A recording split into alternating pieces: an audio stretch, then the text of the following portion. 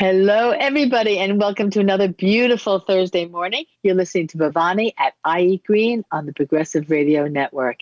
And I have a great show for all of you today. Marie Burcham will be joining me. She is the Policy Director at the Cornucopia Institute, and I'll tell you more about the Cornucopia Institute in a little bit. It's one of my favorite organizations.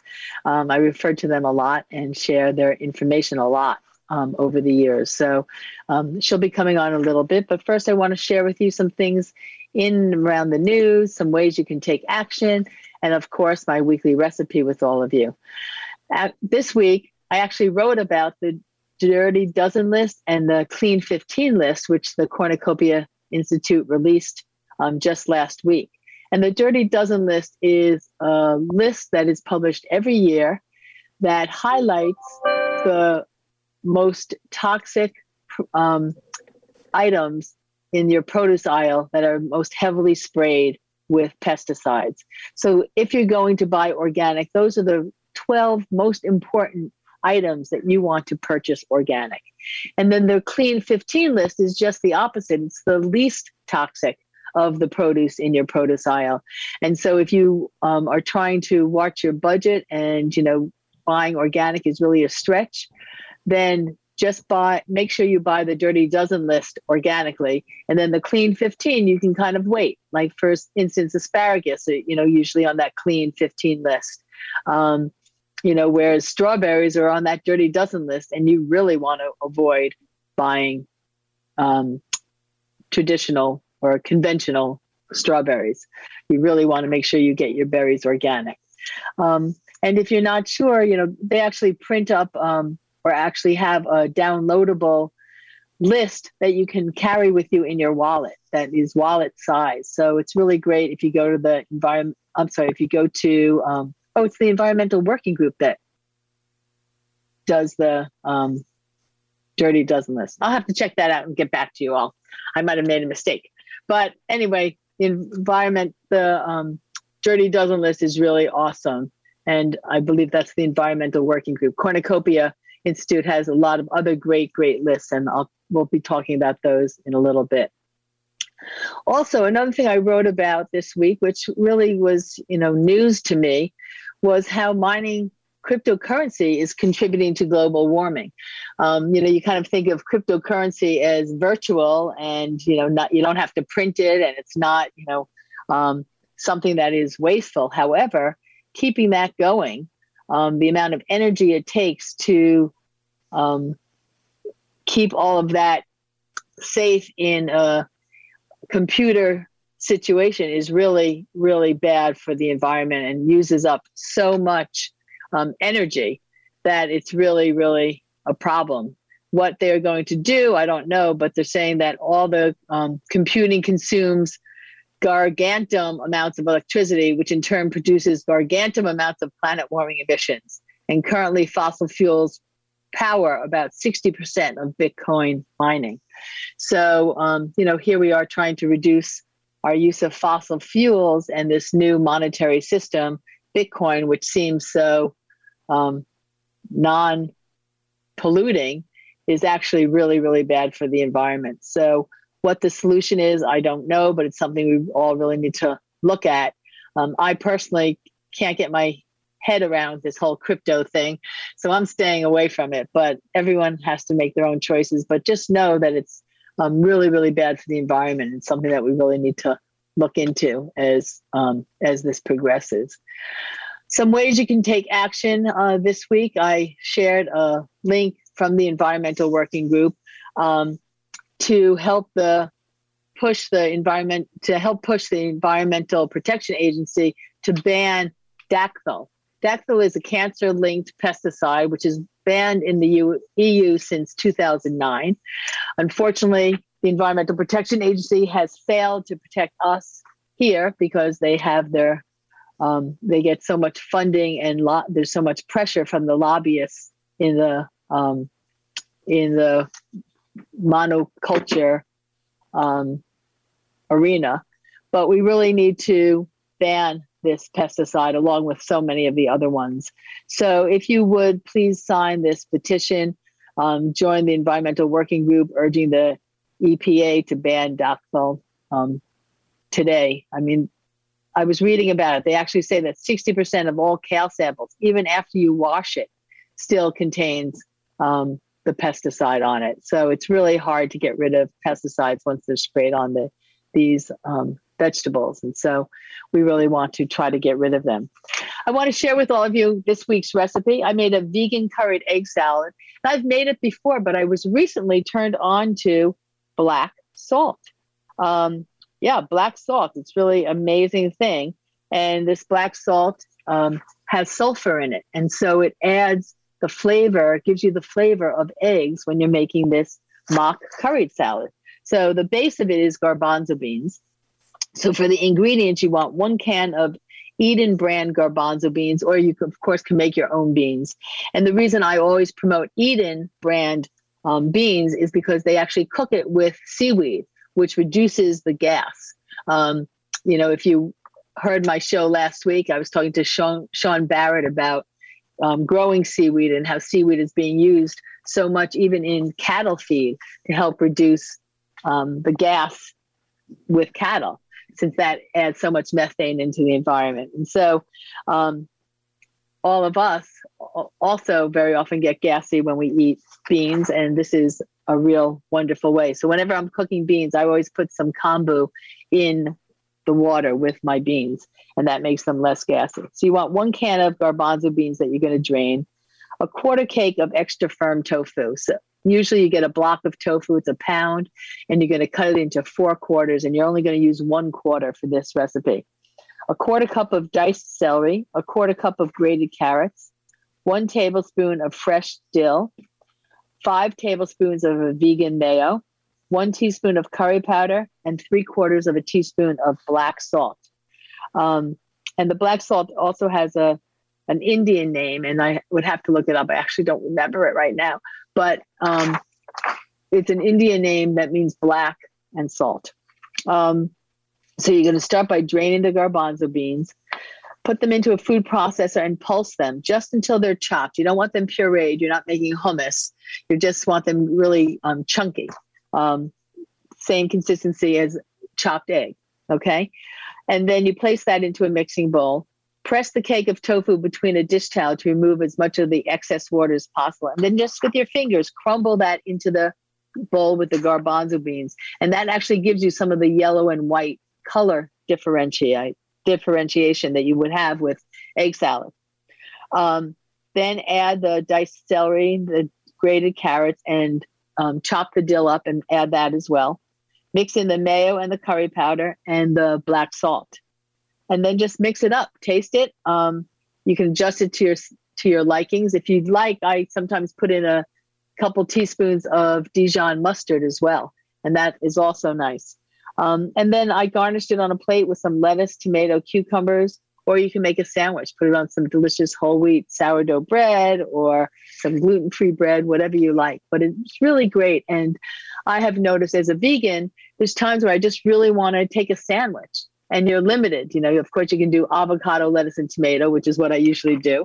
But if you want something that reminds you of the olden days of what you used to grab, this vegan curried egg salad really hits the mark. So I highly, highly recommend it. And now it's my pleasure to introduce to all of you Marie Burcham. She lives in the Pacific Northwest, where they actively garden and work to improve the soil wherever they are. Their educational background is in animal science and English from the University of California, Davis. And they also have a law degree from Lewis and Clark Law School. After completing law school and passing their Oregon bar exam, they practiced in animal and agricultural law for a few years before joining Cornucopia's policy team. Now, as Cornucopia's policy director, Marie is particularly passionate about conservation, agriculture, farm ecology, and animal welfare. Marie leads Cornucopia's regulatory advocacy work, and Marie champions authentic organic agriculture in their research, writing, education, and direct advocacy. And it's really a pleasure, Marie, to have you on. Like I said, I refer to Cornucopia all the time because of all the wonderful lists that they share with everybody and all the work you do educating everybody about sustainability and organic. So welcome. Thank you for having me. I'm glad our work has been helpful. Oh, very helpful. So I always like to ask my guests to first start, share a little bit more about their own personal history. Like, how did you first become interested in organic agriculture? Did you always know that you wanted to work in this area? Did you grow up on a farm? What inspired you? Sure. I did not grow up on a farm, but my parents are avid gardeners and cooks, and that did certainly shape my interest in land and soil and agriculture. And ironically, after I moved out and went to college, my parents did buy a farm, and so they are now organic farmers. So I didn't grow up on a farm, but my parents decided to become organic farmers in part because of their love of gardening. And my journey has been kind of ping-ponging all over the map. I intended to become a large animal veterinarian for a long time, and so I studied the animal science in college, and then got very interested in advocacy. And part of that was seeing where I was at the time in California, a lot of the Central Valley floodplains being destroyed in favor of monoculture farming. And I was an avid birder, and that was a big part of me realizing that this was a real problem. And I was also just got interested in the animal agriculture piece that influences animal welfare. And all of those things kind of came together and ended up with me going to law school and studying these kinds of issues in the law, and also just getting very interested in the regulatory policy. So how laws about these issues are made and how they're enforced, and then what people can do about it, because sometimes those laws fall short. And it was just a very natural step into organic advocacy, because organic label is some of the best we have in the US for supporting soil, for supporting animal welfare. And that's what Cornucopia does. We defend the integrity and try and improve the integrity of the certified organic marketplace. And I'm really involved in research investigations into agriculture and food issues there. And we also do just a lot of regulatory policy as well. So we often are commenting on USDA, United States Department of Agriculture. For those that don't know the acronyms, feel free to stop me if I say an acronym. All right. Translate it. But yeah, so we're often involved in commenting on actions that the USDA does and supporting continuous improvement within organic marketplace and in agriculture as a whole. Mm-hmm.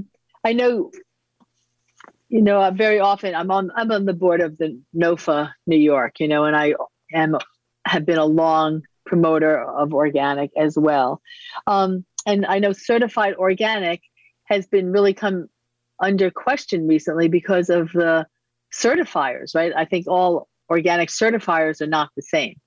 Can you talk a little bit about that, and where, what makes something actually certified organic, and what is at risk with some of the certifiers not being as stringent as other certifiers, and the pressure that they get from lobbyists? Maybe you can just, kind of paint a picture for my listeners, because, some people think, organic milk from Costco is the same as organic milk from your local farm, and it's clearly not.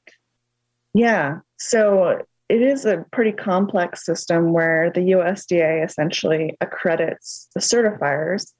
And then those certifiers, like you mentioned, they're the ones that go in onto the farm or the processor and then certify the producer. And so there's regulations that control all of this. So it is true that the certifiers are different. So where there's ambiguity in the law, for example, certifiers are given sometimes kind of broad rein to interpret that how they will. And some certifiers interpret certain things really strictly, others interpret them more loosely. And as enforcement gets better with the National Organic Program, which is the branch of the USDA that administers organic label, that has been getting better with education and things like that. But there's still a lot of fractures in the organic marketplace that we're constantly on the watch out for, because having a lack of consistency causes problems, not just for consumers, but for the producers themselves. And we're losing like the small community scale organic farms at a really shocking rate, because when a certifier allows basically what we call a factory organic type operation to come in, they often have the ability to undercut in price. And if someone is assuming that like their family farm organic milk down the road is exactly the same as the, like you mentioned, the Costco milk, they're going to buy the cheaper milk usually. Like that's just common sense. And that will undercut that family farm who doesn't have all these corners they're cutting necessarily to save money. And those small community scale farms are going out of business because of that. So there is that lack of consistency in some areas of the law just because of some ambiguity. And that's one of my jobs, is to actually fight for stronger standards and stronger enforcement, and also keeping the definition of the organic rules pretty consistent across the board.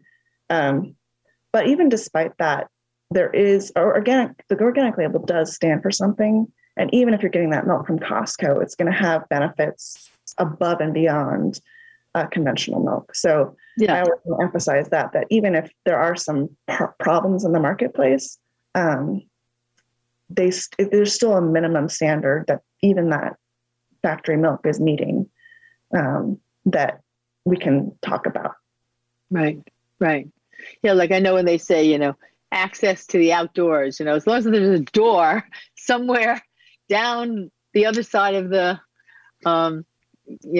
cattle house, as long as those cows technically could go out, or the chickens technically could go out, that qualifies as access to outdoors, even if they never go out. Am I painting an accurate picture? Well, it's different between cattle and chicken, actually. So, we could get into the nuances, but there's a lot more rules and regulations surrounding the management of ruminant livestock. And that ruminant livestock is cattle and goats and sheep. And they have specific rules about how long they're supposed to be on pasture for their diet. So they actually are required to be on pasture, and there's rules that are surrounding that. Poultry, unfortunately, do not have as much controlling their management, but we're hoping that will change soon. There's actually a new rule that's coming out probably this year that's going to improve that and define exactly what outdoor access is. And I can't tell you what it's going to be because it hasn't come out yet, but there was a previous rule concerning this that was withdrawn that talked about like spacing requirements for the poultry, which would be much better than conventional agriculture, and also like requirements to have vegetation outside, and how much space they need outside and things like that. So, good. Yeah, I'm hoping that will improve. But right now, that is true that outdoor access, the term is not defined, especially for poultry. So your eggs and your chicken and your turkey aren't necessarily seeing like grass or vegetation. Right. And again, like as you mentioned, it depends on the certifier, because some certifiers already consider outdoor access to include access to the soil, access to vegetation, and others do not. So very complicated. They have to more, be more stringent about, the rules for the certifiers, that everybody's kind of comparing apples to apples, I think. I know just recently the origin of livestock rule was finally upheld, and now, organic operations have to get a cow that was born to an organic mom, organic parent. But what about the origin of livestock when you're actually buying meat? I know somewhere along the line, they stopped having to say where your meat came from. It used to be. And I don't know if I'm going outside of what you know, so forgive me if I am. I know this was not what we discussed, but when I talked about origin of livestock on my show recently, there was a question as to whether that also dealt with where the actual meat came from when you're purchasing meat. Do you know, do they have to say that again, or is that still Yes, allowed to not be there? I think you're talking about country of origin label. Yeah. Mm-hmm. Yeah, that hasn't changed. So the origin of livestock has to do with, in organic at least, it has to do with where the animal you're eating, what certification status it had.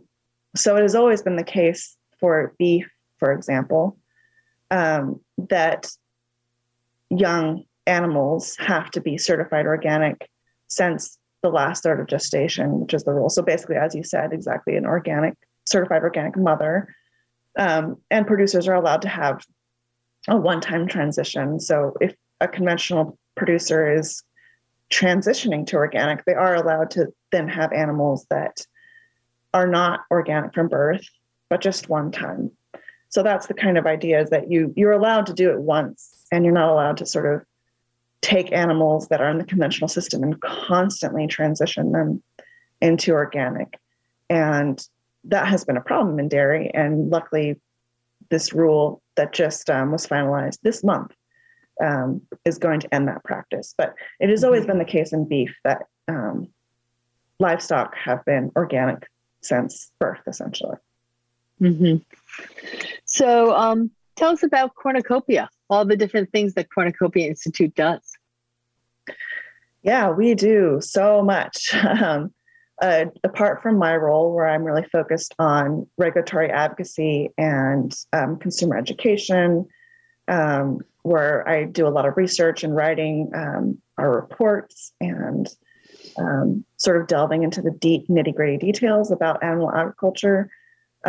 We have these amazing scorecards, which you can see on our website, where we rate every organic brand on a set of criteria. We have scorecards for eggs, for dairy, for poultry, like chicken and turkey, for beef, and then a whole bunch of other commodities like snack bars, yogurt, cottage cheese, things like that. And each scorecard. You also do suntan lotion, don't you? Is that you, or is that? No, we don't. Get confused. Suntan lotion. We tend to some beauty products. Yeah, we focus on food agricultural products with our work, and so the scorecards, we send out surveys to farmers and producers, and we also do independent investigation into all these brands to make these scorecards up, and we keep them as updated as we can. And we also do, every few years, we do an entire redo of each scorecard to keep that scoring mechanism up to date with the new information we have. We also have a series of campaigns, which are really exciting. For those familiar with us, you've probably seen our social media work on this surrounding our campaigns. We have ongoing campaigns in organic dairy, organic beef, poultry, eggs. I'm really excited because this year we're redoing our egg work to update it. And organic eggs are really important to a lot of consumers, and our egg scorecard is among the most popular. So I'm really excited about that work. And we also do a lot of sort of, besides the consumer education, we do a lot of regulatory work, as I think I mentioned, where we're constantly in conversations with other nonprofits in the movement, other farm policy groups, and farmers as well. We really try and keep like a thumb on the pulse of how the organic marketplace is going. And part of that is efforts to be watchdogs. So we also try to call out the industry when it's doing bad actions, and also the government when it's doing bad actions. So we also have that role in the marketplace. Mm-hmm. I know you mentioned the NOP, the National Organic Program, as being the enforcer of some of the organic label. Can you talk a little bit about the integrity of that program? Do you feel like that program is still trustworthy, or do you feel like that's been infiltrated by a lot of the agribusinesses? Yeah, I think it depends on how you define trustworthy. I think it is part of the government, so it's sort of can be bogged down with the government bureaucracy. And that is just a continuous problem with the way government agencies work. And it's not necessarily unique to the USDA or the NOP. And one of the things the NOP has struggled with for a very long time is a lack of funding. For many, many years, their enforcement team was completely underfunded and they were just overworked. And so a lot of enforcement was not getting done. They have recently gotten more funding, and we're seeing an uptick in enforcement action and standards development and all these things. So I'm very hopeful. I think the program is actually getting better. And we watch that very closely. There are some concerns always about industry having like a backdoor way to influence the government process, as always. And we just keep an eye out for that and do our best to call that out when we see it. And I do think it happens sometimes, but in general, I would say the program is doing the best they can, often with a poorly dealt hand, basically. Mm-hmm. Yeah. It's not one of the things that people are lobbying to get funded the way they need to. What would you say are some of the big challenges to the organic marketplace right now? Yeah, I'd say one of the biggest challenges is exactly that there are industrial organic farms that have infiltrated, and the other big problem is just that it's been slow to update the rules and regulations. The rules and regulations were made with the intention that there would be continuous improvement, and there has not been that. And those two things go hand in hand. The industrial agriculture sort of infiltrating is because of the slow improvement in the standards. When the original act was passed to create this federally enforced label, I don't think they knew how big it would get and how popular it would get and how powerful of a movement it would be. Or if they hoped for that, they didn't anticipate that it would become such an attractive arena for factory farms. And because of that, they hoped it would just continue to be a safe space for diversified community scale farmers to make a living and survive in an age where conventional agriculture says, get big or get out. And that get big or get out mentality has somewhat entered the organic marketplace. It's still a safe place for smaller farms in many ways, but it's extremely challenging for farmers out there. All farmers, not just organic farmers, but organic farmers especially are feeling a pinch right now. So I would say those are the two biggest challenges that are very related to lack of continuous improvement and that industrial agriculture sort of moving into the organic marketplace. And like I said, I have seen small improvements in the National Organic Program, so I'm hopeful that will get better with time. There's also been movement to link organic agriculture to the fact that it's climate friendly, which is absolutely the case. And the current administration is very interested in that in agriculture. So we're hoping that the organic marketplace will grow and become more of the norm as opposed to this fringe label as it is seen in some people's eyes. From your mouth to God's ears, right? I really hope so. So you just touched on what my next question was going to be, was the connection between organic agriculture and climate change. I know it's been in the news a lot how, organic agriculture can help sequester carbon from the atmosphere into the soil where it's needed and can be used. But how can they use it to actually help mitigate the climate crisis that we're in right now? And are there incentives? Like our farmers, I know it's been out there and people are talking about the idea of incentivizing farmers to do organic and paying them for some of their contribution to cleaning up climate, which could help keep them alive, right? And keep them from going out of business. So can you talk a little bit about that? Yeah, I mean, we would love to see farmers being paid for what we call like conservation agriculture and conservation management practices. And the science is very clear on this, actually, that there are certain farming practices that have all of these benefits, not just to climate health, but to nutrition, to animal welfare, to soil health. But speaking specifically to climate change, it goes beyond even just carbon sequestration. We do know that healthy soil stores far more carbon than unhealthy soil. And we do know that managing livestock in certain ways and managing how we grow crops in certain ways sequesters more carbon. But also, we're finding in the research that practices that are either required by organic production or are very common by organic producers cause benefits that are manyfold for the climate. So one is just pure climate resilience. So I'm sure we all encountered some food disruptions from the pandemic, for example. Those food disruptions and things like that will become more common as climate change is more common, because increased weather events and strange weather will harm farmers and crops and infrastructure.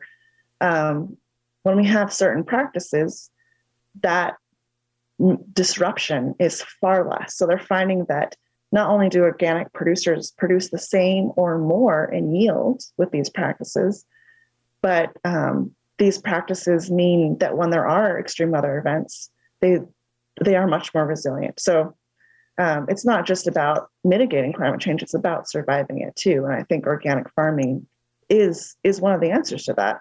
And I'd be happy to talk about the specific practices too. But there are other benefits too, like the water cycle. So we're talking about less water loss, less water pollution, which impacts lots of small communities around the country, as I'm sure you know. And as far as the carbon sequestration piece goes, it's just incredible what healthy soil can do as far as storing carbon and water and filtering toxins and providing more nutrients in our food. I mean, there's no downside to having healthy soil. It's just the most miraculous thing you can think of.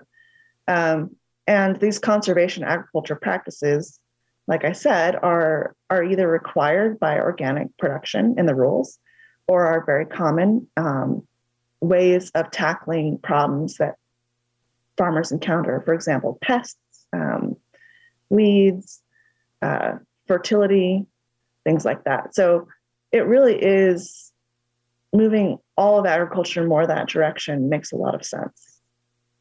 Mm-hmm. And what about practices like no-till, as far as helping to mitigate the problems with climate change?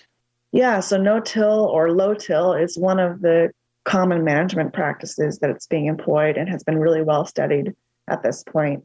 And basically, for those not aware, no-till is basically when they don't plow or break that soil cover to plant into it. And then it's considered sort of a minimal or no disturbance farming method. And that has been shown to increase soil health, also increase water retention, and all these other beneficial things. And also because you're not breaking the soil, the carbon in the soil stays trapped in that soil for longer and takes it out of the atmosphere, which is wonderful. Right.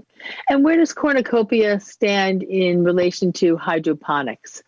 And hydroponics, I know from my standpoint with NOFA New York, people are supportive of hydroponics, but they feel like it should be a separate label because it's not the same as organic. But right now, the NOP allows hydroponic to be labeled organic. What is your personal take and Cornucopia's take on that? I'm pretty aligned with Cornucopia in this. And so hydroponics, which is growing without soil, essentially, it can be growing in like an inert medium, like coconut coir, or in water, is allowed right now under the organic program. And that is in conflict with the organic rules and regulations as we read them, because the organic rules and regulations say that producers must support soil health. Now, how are you supporting soil health if you're not using soil at all? So I agree that if hydroponics without pesticide inputs is what they want to do, they should have their own separate label.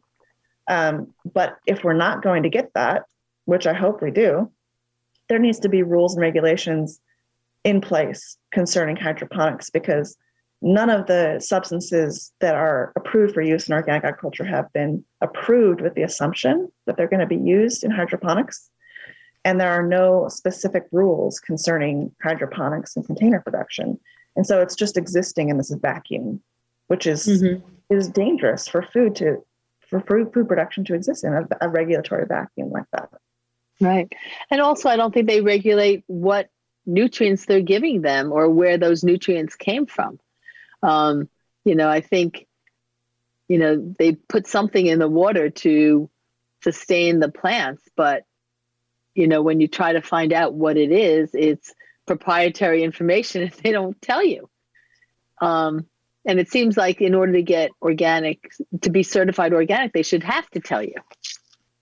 Yes, supposedly they are telling the certifiers, because it is true that to get it certified organic, they can't just put anything in the water to feed the plants. It has to be approved for organic production. But yeah, I think one of the hallmarks of a truly safe and consumer-friendly food system is to have all these things be transparent. And that's not just for organic. I think the entire food system should be transparent.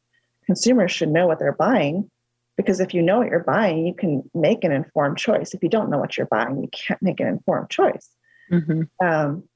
So I very much agree that hydroponics should be labeled. And if there is going to be some sort of organic hydroponics, which granted there already is, there needs to be some sort of framework for it, some sort of rule, some sort of way to guide these principles and make it clear to consumers what they're getting, because right now it's not clear. Right. And the same for, transparency and everything, when we get into genetically modified ingredients and things like that. They're now trying to, supposedly this new rule of, being transparent, they think having a barcode is being transparent, which requires somebody to have a smartphone, which is also, not accessible to everybody. And then you have to scan it to kind of find out whether your food is genetically modified, which is completely unacceptable to most of us that care about the foods we eat and are fighting for transparency. I want to ask you about current research and what that's teaching us about food safety and nutrition in organic food. I know sometimes they say there's no nutritional difference between an organic broccoli or a traditional broccoli. Can you shed some light on that for us? Or nutrition or environmental impact, things like that. I'm sorry, what's that? We could talk about nutrition or food safety as far as the research is concerned, or we could talk about more of the climate change, environmental impact area. Well, start with some food safety. Where does food safety fall when you're talking about organic versus conventional? Yeah, so the research that's ongoing, and especially some of the newer research, is really, really fascinating. So a lot of these sort of assumptions of conventional agriculture that like keeping things sterile and clean in the field is safer are not accurate. And it's actually diversified farms that have more of like a functioning ecosystem, we would call it, like an on-farm ecosystem, have a higher benefit to food safety. And if we're talking about just exposure to agrochemicals, then there's a clear answer there. So I'm sure most of your followers are aware that conventional agriculture uses enormous amounts of pesticides and herbicides and synthetic fertilizers. And these things do have a health cost. It's not talked about enough, I don't think, even though the research is clear that continuous exposure to agrochemicals is harmful to human health in a variety of ways. And it's also not usually considered that when you're eating a varied diet of vegetables and fruits and meat or whatever you may be eating, you're not getting exposure to just one pesticide. So, for example, you may be eating a strawberry, for example, and it has pesticide A and B at levels that are considered low enough to not harm human health, right? Because that's the Food and Drug Administration does control like what they think of as low enough to hurt humans. But it doesn't take into account the fact that you're eating those 2 pesticides plus 5 other pesticides or herbicides and your other things you're eating, or hormones that you may be getting from milk or meat or antibiotics or all of this. It's not the cumulative effect of these compounds is not really looked at in conventional agriculture. But research shows that it has a real effect in human health. For example, there was a small study from Emory University that found that currently used pesticides and antibiotics were found in conventionally produced milk, but not in milk produced using organic standards and organic methods, and that growth hormones levels were higher in conventional versus organic milk. And conventional ag folks will argue, well, a lot of those antibiotics and pesticides were found at levels safe for human health. And my question is back to them, where's the research showing this is safe for human health? Because a lot of research shows it's not safe. And if we're looking at how science is done, a lot of the science showing it is safe is done by the very chemical companies that are producing those chemicals. That's the stuff that kills me, right? It's like the fox guarding the chicken coop. It's just, it doesn't work. You're having the people that are the ones that are going to benefit from the research, if it's in their favor, doing the research. It's just not okay. You need a third party to do that. Yeah. I mean, science is wonderful. It's powerful. The whole point of science is to ask the question why and how, and to say, okay, that has been studied, we're not going to look at it anymore, is not a good way to do science. And there's stories over and over about learning how chemicals that we allowed into our food system and just into our marketplace in general, we learn after the fact how harmful they are. A good example is the PFAS chemicals that are now causing a huge problem in the Northeast, contaminating soil. And DDT is another famous example.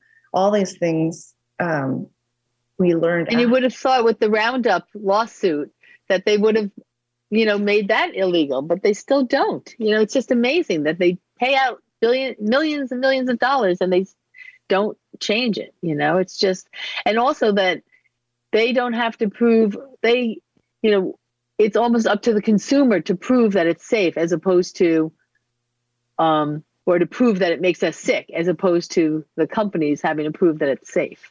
It just is wrong. Yeah. Just wrong. I mean, the data is clear that consumption of organic food lowers your dietary risk index of pesticide exposure from combined pesticide use. So if consumers can, that's a way to help themselves and their families if they're concerned about that risk, which a lot of people are. And also, most of the studies are based on a grown man's weight, not on a child's weight or a petite woman's weight. They're based on, 200-pound man, which is very different than if you're talking about a 100-pound woman or a 50-pound child, right?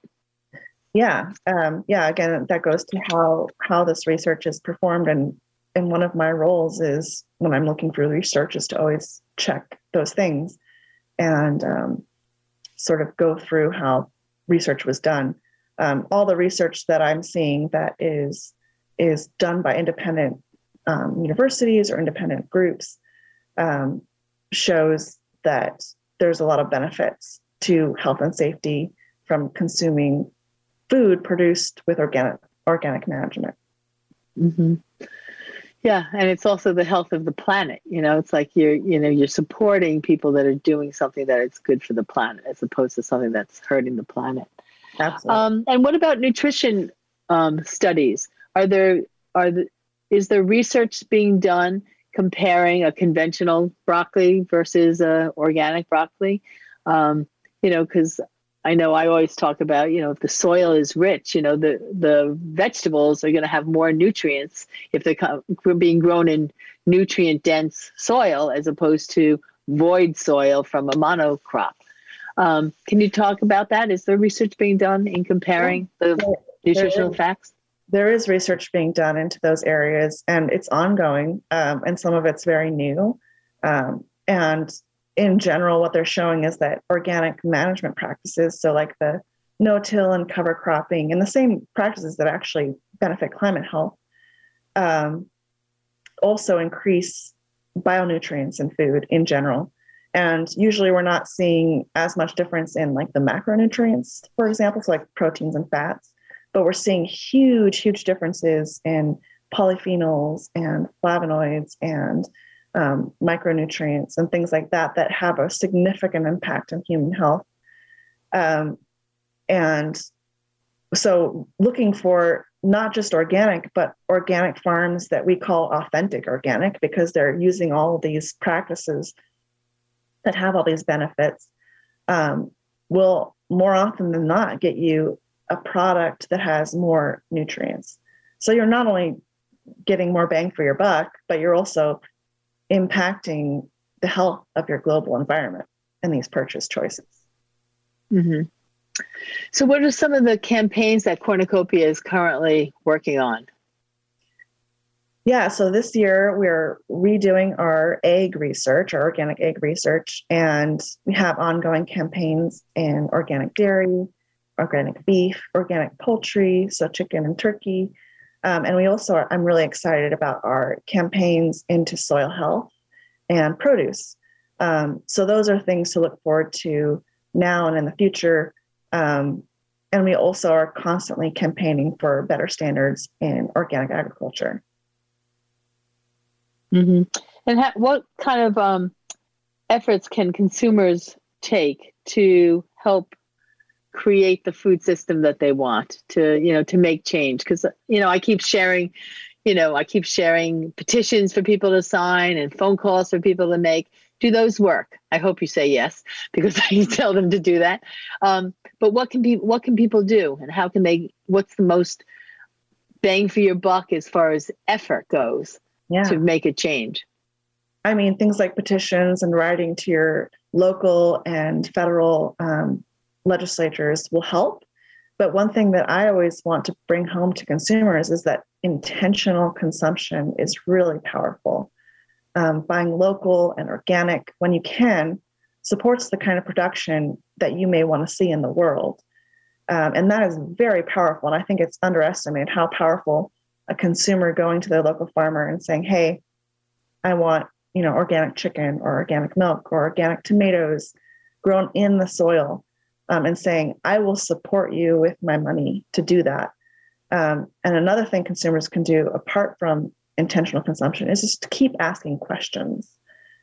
Support holistic organic, support the practices that we know based on good science, support climate health, support nutrition, support community health, support animal welfare, and embracing all of those things and just doing the best you can. I want to emphasize that it's a hard world sometimes, and consumers should, do the best they can with where they're at. If you can't afford, organic milk, then do the best you can. Buy the organic tomatoes or find a local farmer. There's no shame in meeting a consumer where they're at and just asking them to be intentional in their consumption as much as they can. Mm-hmm.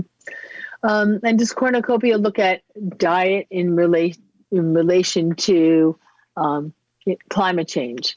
Do you get into that at all, or is that just a different area?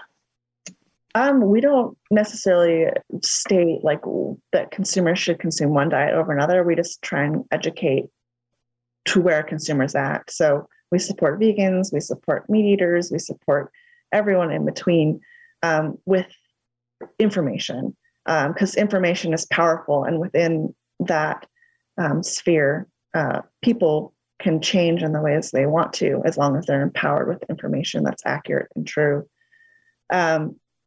we certainly do talk about how consumption and diet does affect climate, with the understanding, of course, that individual consumers are not responsible for most of the climate harm out there, and they shouldn't feel like they're responsible for that, and that their intentional consumption in and of itself is a protest of the way, industrialized agriculture and industry in general treats our planet.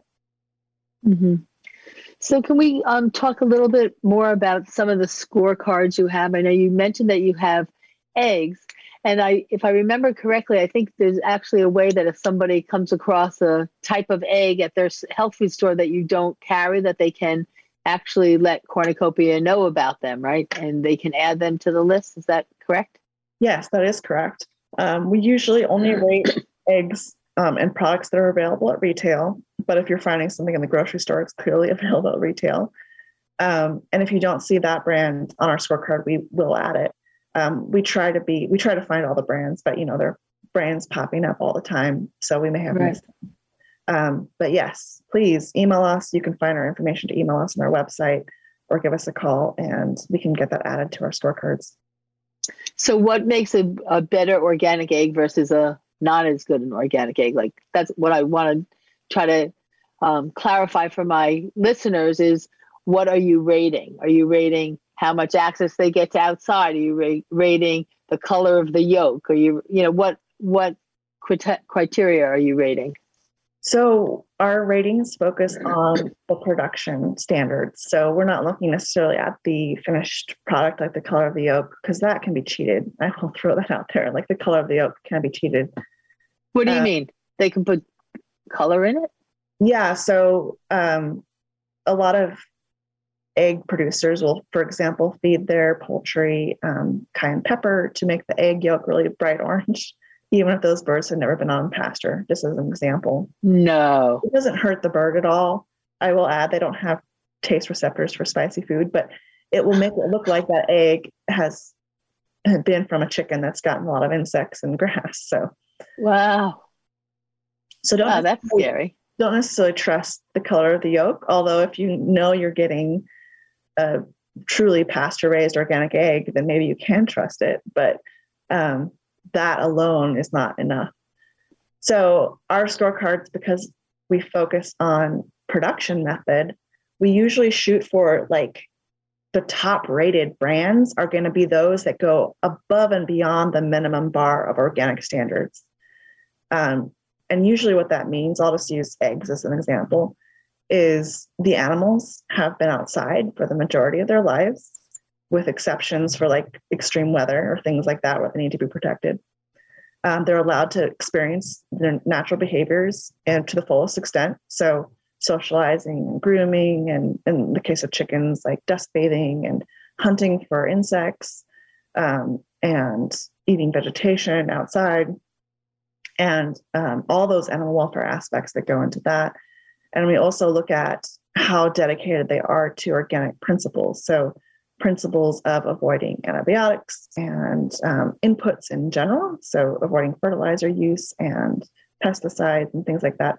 Those things are illegal to have in organic, but we look at their dedication to how dedicated they are to that production, because some industrial egg producers, for example, will do organic eggs for a few years and in like an industrial factory farm, and then switch back to conventional for a few years to make sure they can spray their barns down to get rid of any pests that have come up with organic production.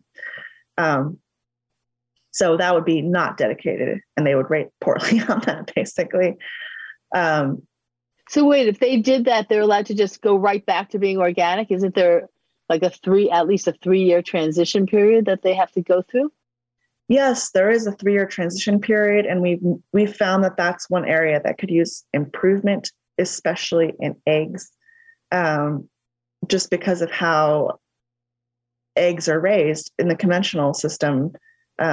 Eggs are raised in huge barns with, over 20,000 birds in one house. And these industrialized organic producers basically switch between free range, conventional, and organic, we found.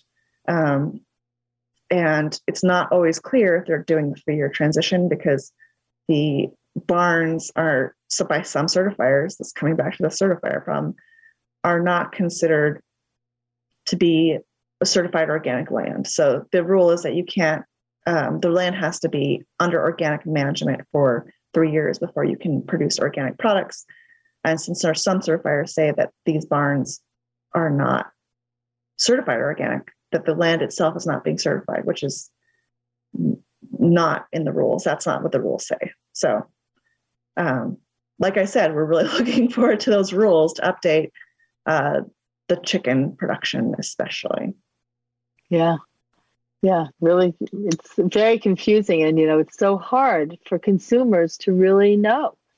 I know I use the scorecards in everything, and it's, takes a lot of work and a lot of effort, I sit down with a scorecard before I, order or go shopping, to find out which brands are best. And,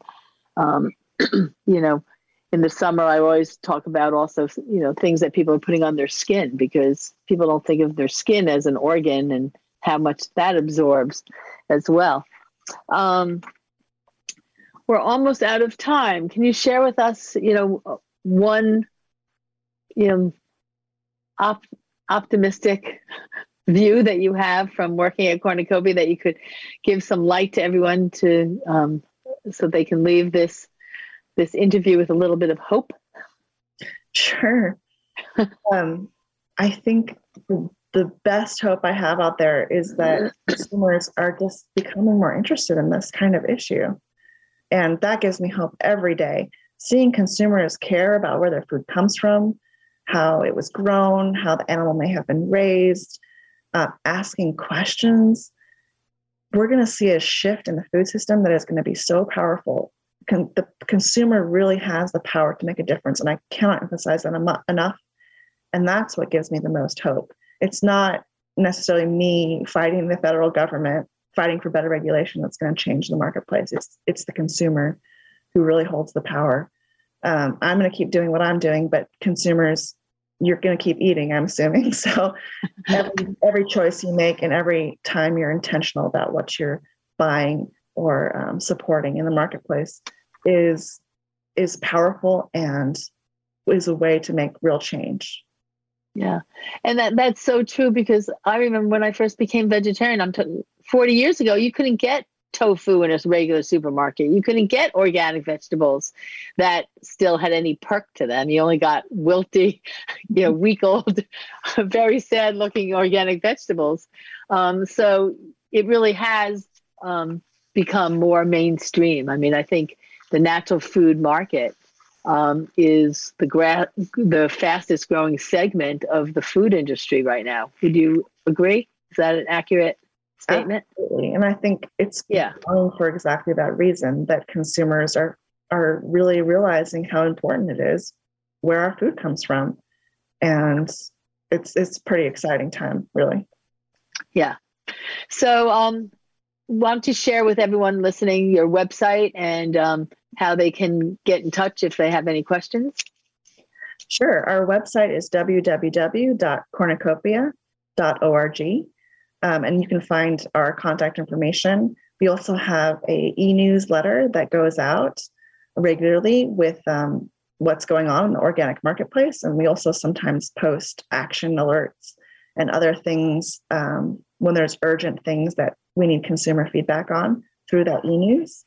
And if you're interested in checking out the scorecards we've been talking about here, you can find those on our website, www.cornucopia.org/scorecards, and take a look and let us know if we've missed any brands, and we'd be happy to add them. Thank you. Marie, thank you so much. I have to thank you for the work you're doing and the choices you've made to help make our planet a better place for all of us. So thanks so much. Thank you. Sure. And everyone who's been listening to us, thank you for joining. You've been listening to Bhavani at iEat Green on the Progressive Radio Network. And I'll share all the information about Marie's website on my website. But thanks so much and have a great rest of the day.